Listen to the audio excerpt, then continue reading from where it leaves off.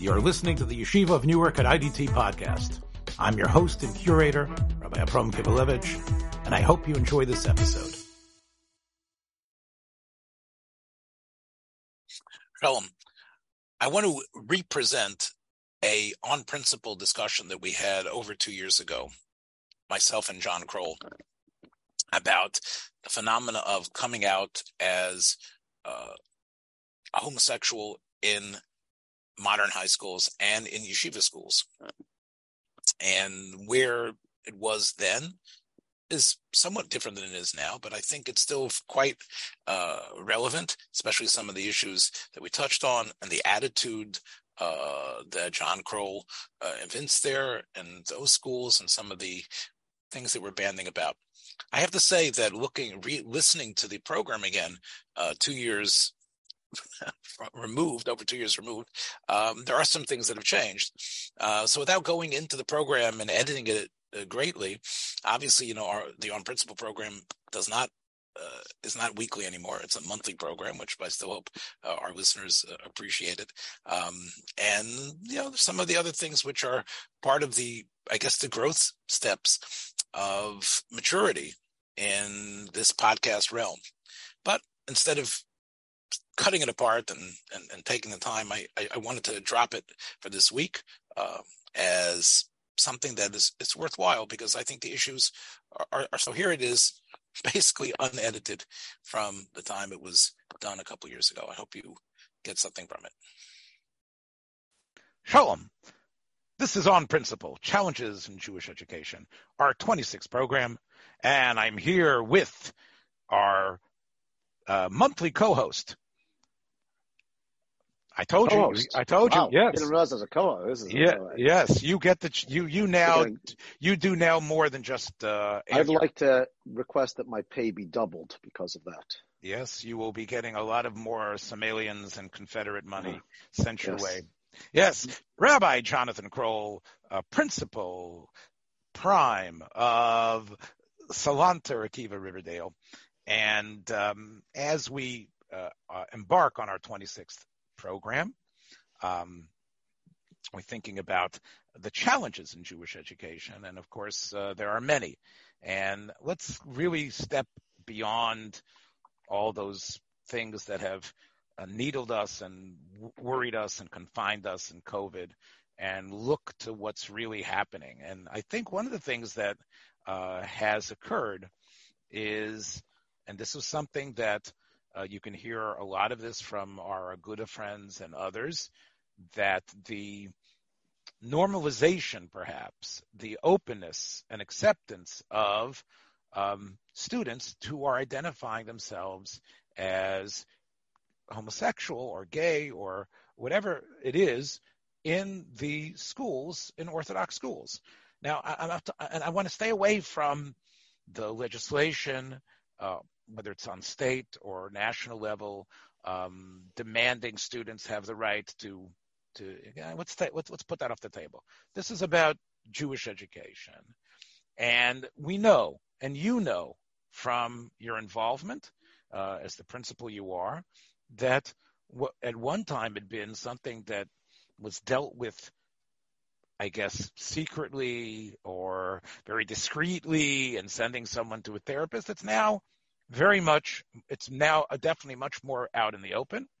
And we have students, I guess boys and girls, young men and women, who are identifying themselves as gay or lesbian, and they want completely not to throw off the bonds of the Torah and of Judaism. They actually, I think you've told me, many of them throughout the spectrum are really some of the best students in the school, completely buying into every other aspect of what we would call the normative Jewish education with its moral guidelines and uplifted ideas, right, John?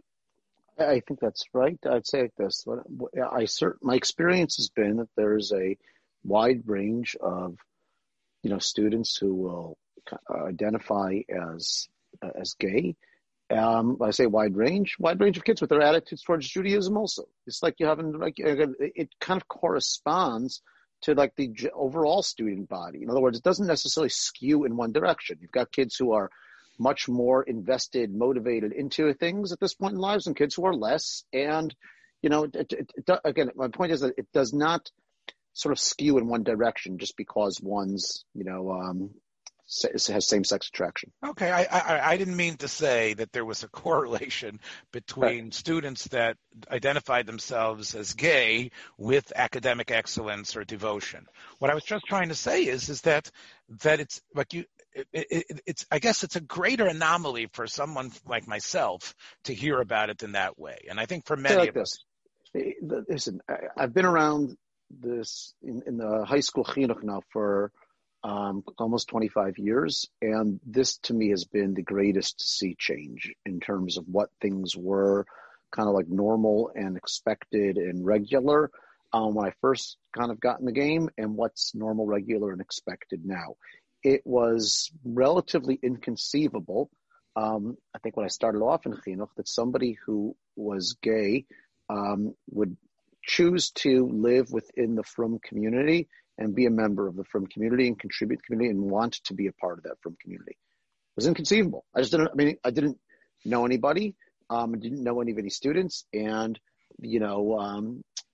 just didn't exist as opposed to nowadays, depending on what neighborhood you live in, what shuls you can go to. There are shuls that are much more welcoming and friendly could be gay couples, gay singles, and gay young men and women have begun to imagine themselves as being parts of the Orthodox community. And I would say one of the challenges that I sort of see for myself as something of a gatekeeper in a certain measure within my small slice of the Orthodox community is a question I have to really look myself in the mirror and say, if a gay student says to me, do you want to make me feel welcome in the frum Orthodox community? I'd like to be here. Do you want me here, or would it be easier for you or better for you if the Orthodox community had us go elsewhere? That's a real question. That's like Ma'aseh B'chol Yom. That's the kind of thing that happens. And I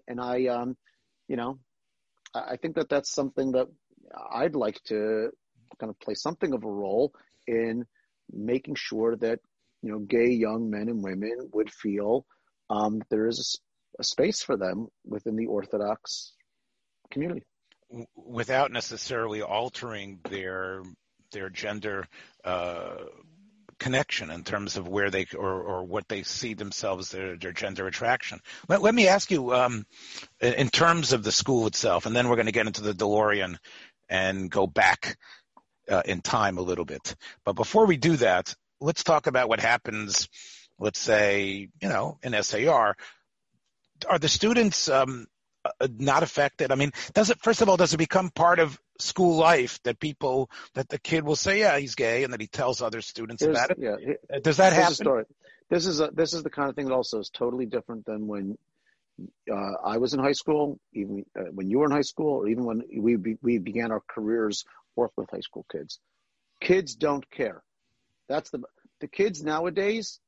They don't care. Again, other exceptions. Some kids still will use a slur here and there. Yeah, but really the small minority, the overwhelming majority of kids are growing up in a world that is very much, the culture of if we just don't care what you do with your own sex, your own sex life. Nobody cares about that.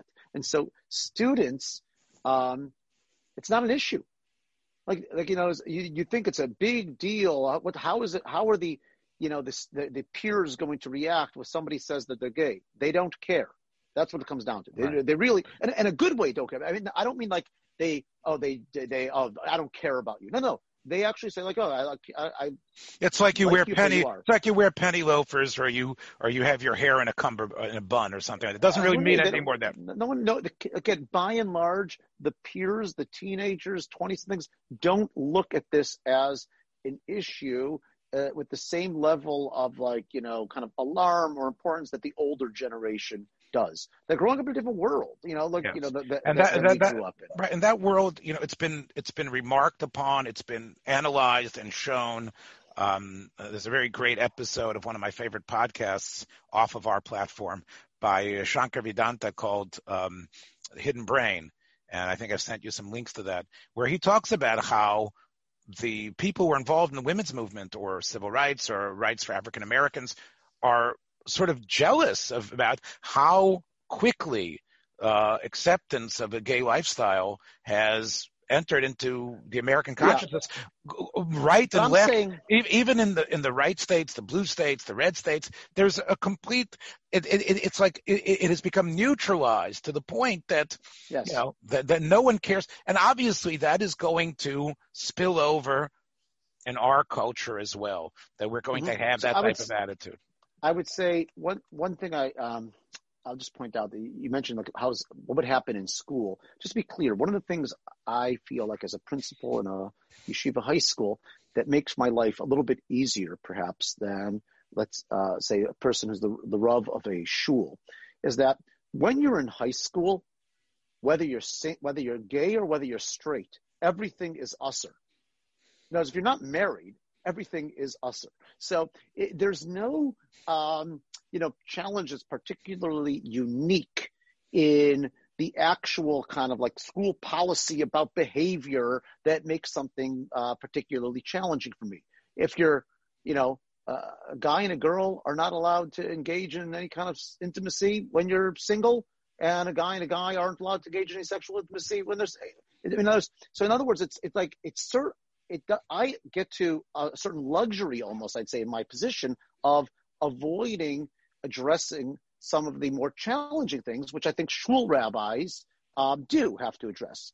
And so in that sense, it's a little bit, it's what I'm pointing out. It's like, to a large extent, it's not a major issue in the lives of life of the school. Okay, because you're saying the official policy, let's say an SAR or maybe Ramaz, is there shouldn't be any open expressions of sexuality anyway between anyone. That's not part of what should happen during the school time. Well, but I'd say more than that. Not just that, not school policy.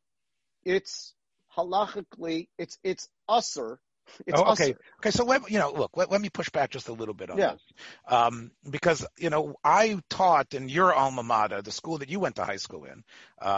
I taught in the academy, and in Ida Crown, and very often I would I would just happen to notice boys and girls in the hallway, going up the stairs in the stairwell, smooching and cuddling and enjoying each other.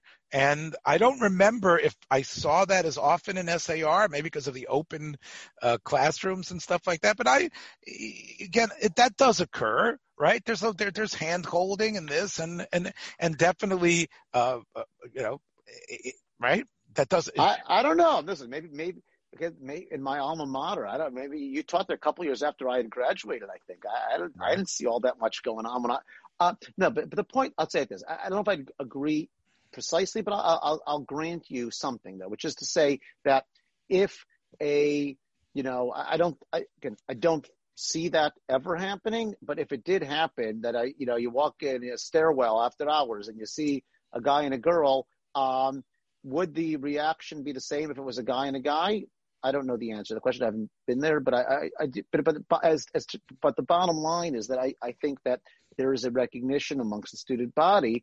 This is not, even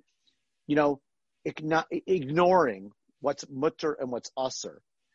That as far as school policy goes, you don't engage in anything, even if you don't care about that. Okay, look, John, you don't remember I don't know what they called it, but it was basically a prom.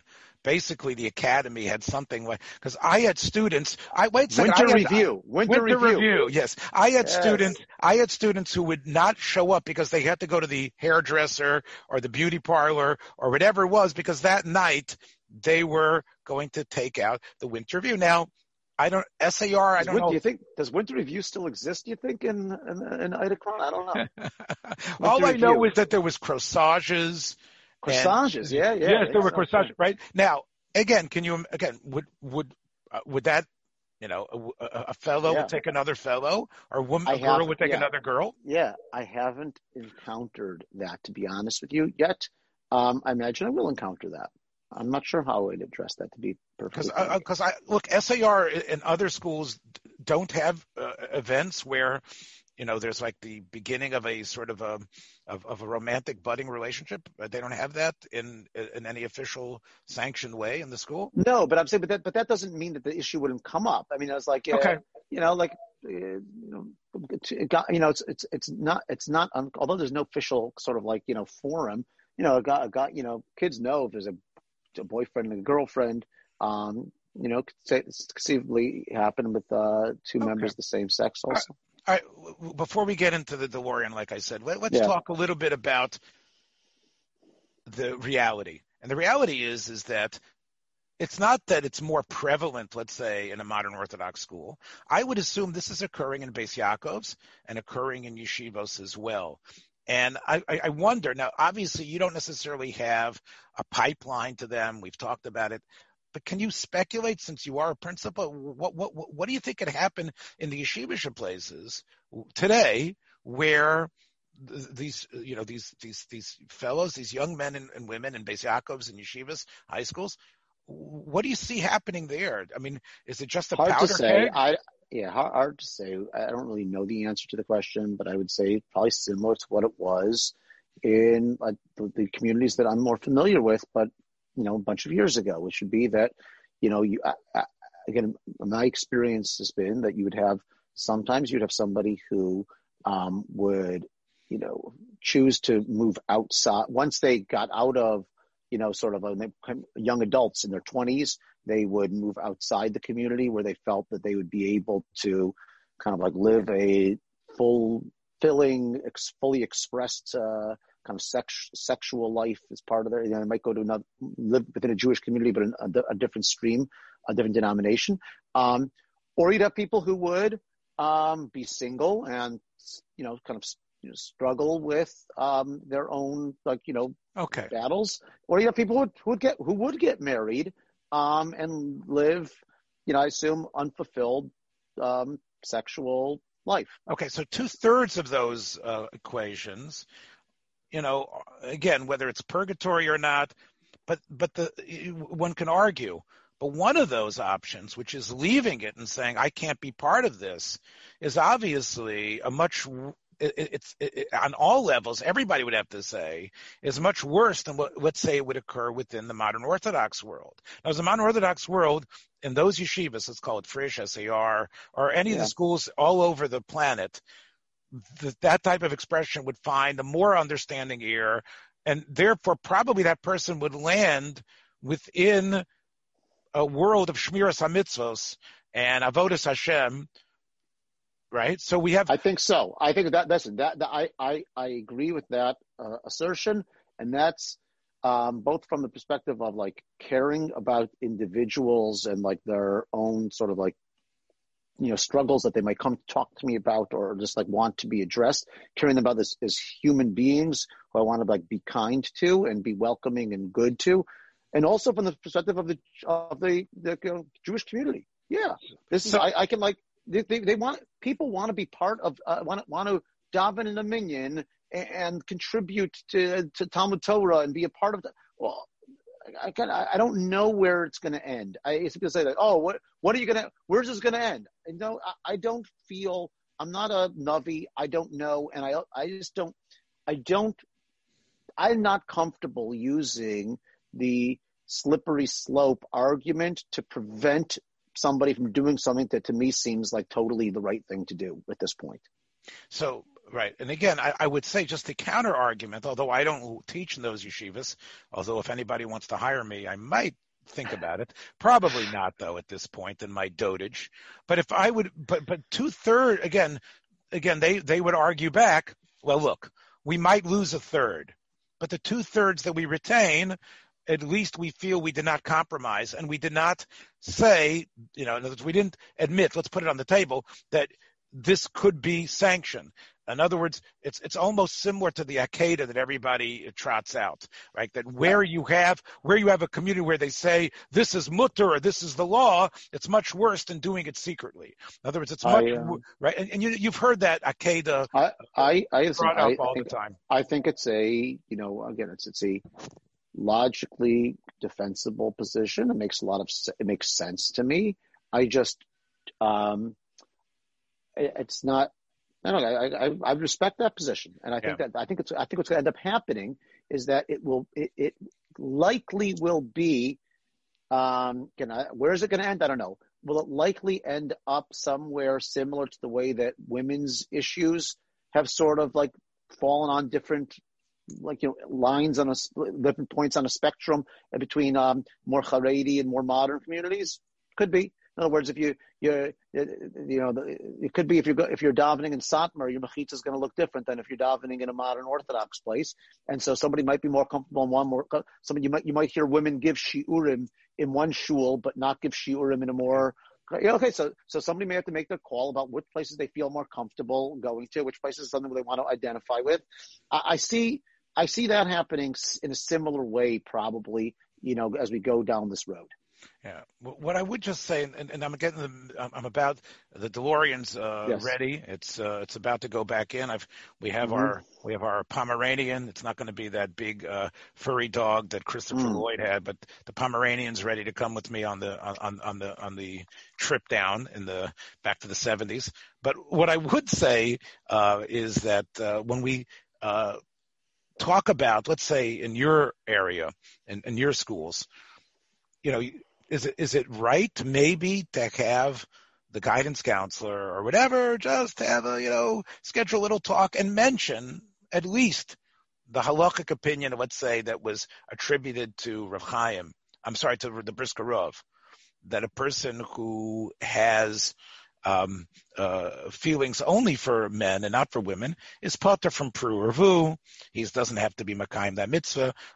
It's a Kadosh Baruch Hu is not mitzvah, a person to do something which is so against their teva. Again, we're so worried. Yes, I agree 100%. I think that I don't want to come. I don't want to, kind of pretend something is.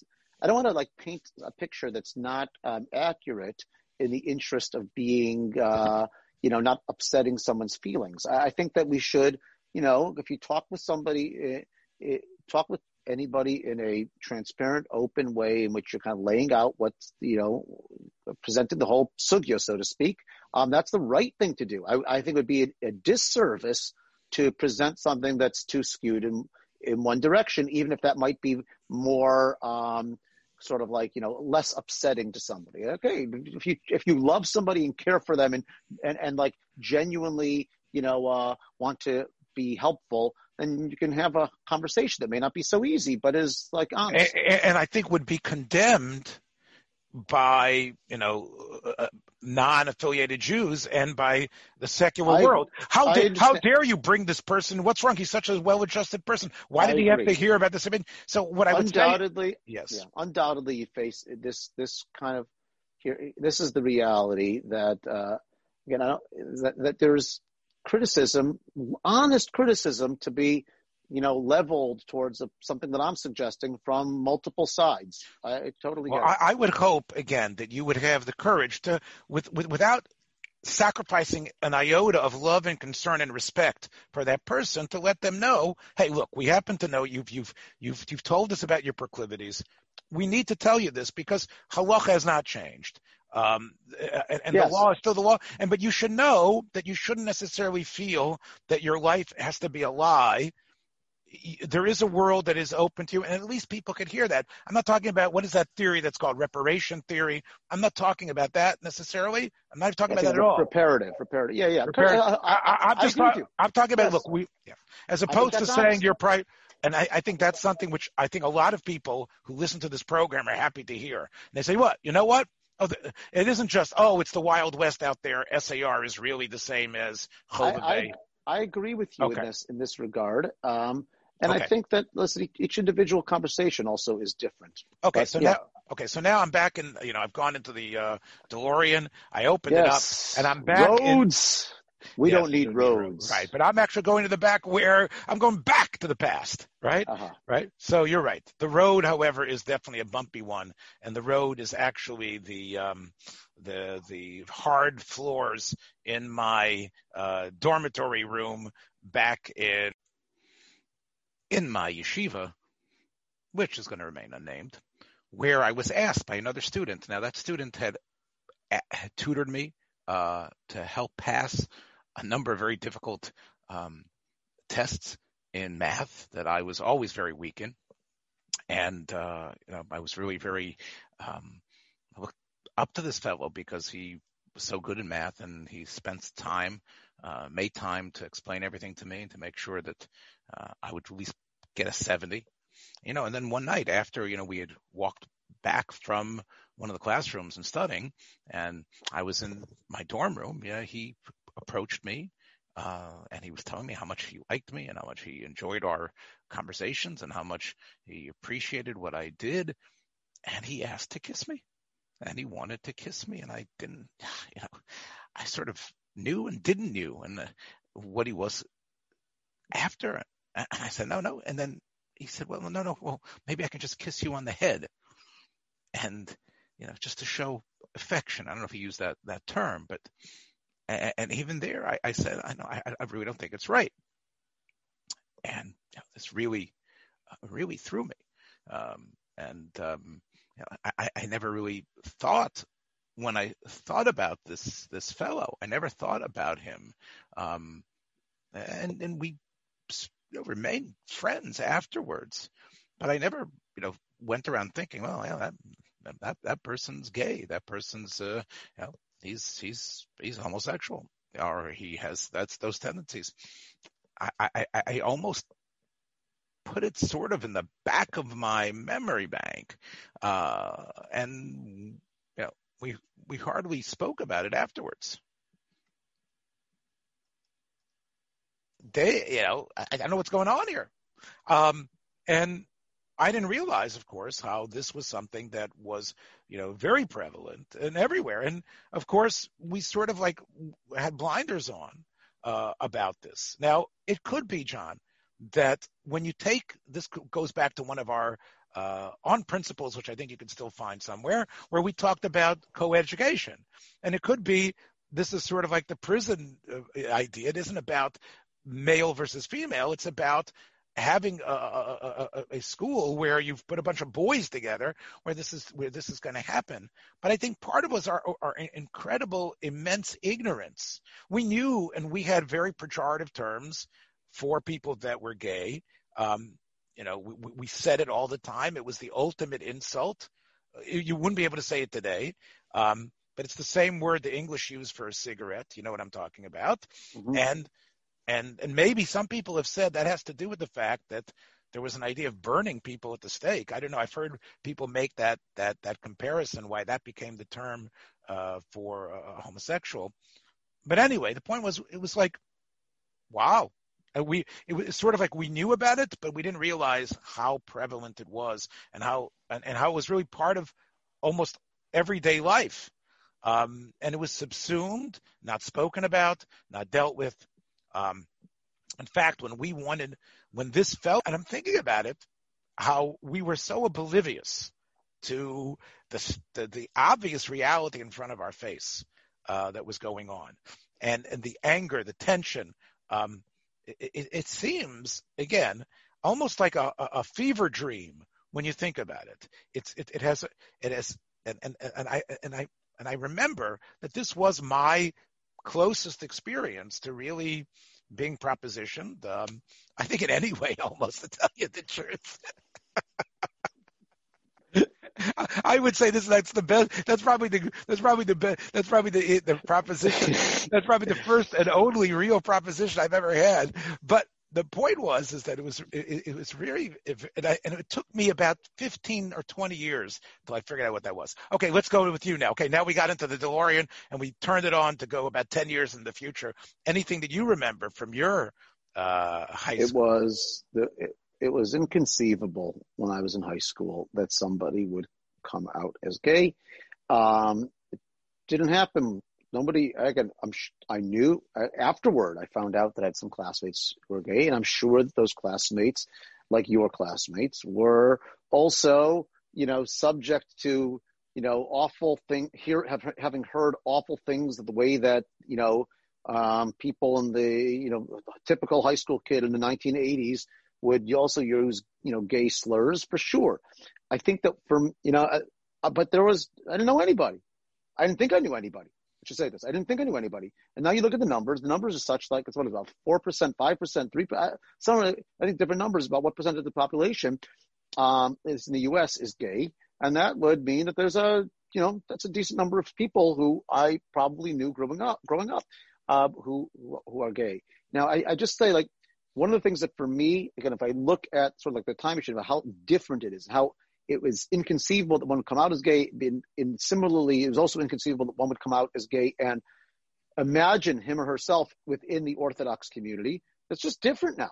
And I would say for myself, one of the things that has been most important for me in my role, both as like a human being and as a educator and as somebody who has, sometimes some position of authority as an educator, it's like talking to people who are gay about like what it's like being in yeshiva and hearing some of those things. It's just like you changed person. In other words, it becomes, in a real way, it becomes so much more, I'd say, acute addressing the issue.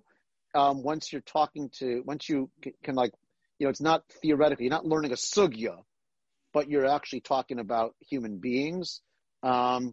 Makes you kind of like think about things differently. I think that's why, some has been written about the different attitudes sometimes about, poskim or rabbanim in shuls as opposed to Rosh Yeshiva sometimes. Again, I'm not sure if that binary is always bears truth. That I don't necessarily, my experience is not that it's like that, but I understand that.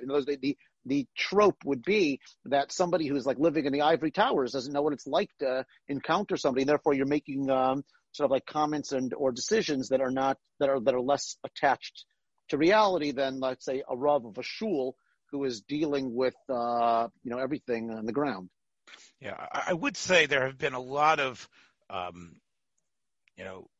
even from the 80s on, if you take a look at some of the literature that was published, whether it's by Norman Lamb, Rav Gedalia Schwartz Zatzal had an article that he allowed to be published in Hadarom in the 80s, which is when you were in high school. And there was always, I think, a undercurrent of concern. There was not this damning Cotton Mather burn at the stake type of attitude. And I think that's always been there. I think there's been a lot of dissatisfaction with some of the eitzes, but I think there's always been a sense of we cannot recoil in hatred. We cannot damn this. I think that's been. Yeah. And I think that's been consistent. Look, let's say one thing before you go on to the next. I'd say one of the things is interesting, which is a student once said this to me, and I found it to be very, and it resonated a lot with me. A student said to me that he wants to be not just tolerated, but to be welcome, which is like to be tolerated is like, I get that's like the minimum that you can do. And I'm not sure what I'm asking you, but like, I want to feel like I'm welcome here. Not just that you tolerate me, but would prefer I didn't exist. What I am worried about is that in the yeshivish high schools and things, and I want to get to my real point in a minute, yeah, sure. Is that if that is on the table, the same way if you say you have a TV, you can't be in the yeshiva, I would assume that that line is going to be firm. And unfortunately, because of the fact that these kids are raised in the yeshivish places, the parents are going to feel a sense of guilt, and there isn't going to be an easy way. What I would hope would happen behind the scenes is that there should, and I've told you this because to quote Peter Parker's uncle Ben, with great power comes great responsibility. It's a line that Kivelevich said in his first shir at SAR. You might remember when I gave my shir dugma. You've got power. You have the responsibility. I think you could reach out beyond, maybe to some of the schools, like Derech Eretz in Brooklyn and beyond, and create and say, look, if this occurs, we want you to know that we will take those students, and we want to be able to talk to the parents about it. And they shouldn't necessarily see, what, I'm going to send my kid to Apikarsis? No, look. Right. And I think if there is that talking going on, whether it's the Aguda or Young Israel, whoever is part of it, these kids are not going to be demonized, and the chances for losing a third won't be there. Let's talk about where I think I'm going to my guts is to be Tevye and say there is no other hand. When we talk about transgenderism, when we talk about the idea that the student wants to has come out not just as gay, but I am female, I am not really male. Here's an area that I think has been fused, I think incorrectly, but has been fused onto gay rights and gay tolerance, and that is the trans. And we know that is you can ask Nati or anybody else or Tully or any of those people about where they hold in on that, but I don't, or even Yisrael Katz, who and all. Two of those three people are people I know and I've had big conversations with. I can't see any Pesach over there, and I'm not. This to me is the most frightening element of it. And I think. What do you think? I share similar concerns, and I may formulate a little bit differently. I do think that I agree with you that kind of addressing all of the kind of the LGBTQ as one category is I'm not comfortable with that personally. So listen, but that is going to happen. It's like interesting. Yeah, correct. But it's 1 second. It's more than interesting. It's going to happen. I agree. It's going to make it. No, what I was going to say is interesting is that you have like the something like whereas it's almost like addressing the issue of gay Jews is almost becoming, again, we're having a nice conversation, almost like passé. Okay, what's the next thing now? Is I understand. To be honest, I haven't thought about it. I think enough to actually voice something that's going to sound coherent and intelligent. But I agree with you that isn't. Yeah, that's got to be figured out, and that's a big deal. I think it is different. Yeah, again, you're going to have students that will say, "I'm in the process of." Yeah, we will. No doubt about that. You're going to have students who say, "I'm in the process of transitioning." They say, "Rabbi Kroll, I'm in the process of transitioning. I want to use a different bathroom." Yeah, 100%. This will be, I guess, the topic for the next on principle. But I don't have. Give you a month or so to think about. But I think this is really where the yeshiva world, says we have got our finger in the dam, and we're going to stop that. And again, you who don't have your finger in the dam, who really have a more embracive and understanding, but I still think there needs to be a cohesive policy articulated by your brainy people. Yeah, we haven't done that yet. Yeah, but I agree. I accept that challenge. Yeah. Okay, and I'm sure that you guys will be able to meet it. And all right, that's it, my friends, for this week of On Principle. Hopefully, we will get John to agree to meet us every 2 weeks, perhaps, because our ratings are going up so much. Take care, John. Okay, take care. Yes, be well. Thanks for joining us for another episode from the Yeshiva of Newark at IDT Podcast. Be sure to subscribe on your favorite podcast app so you don't miss a single episode.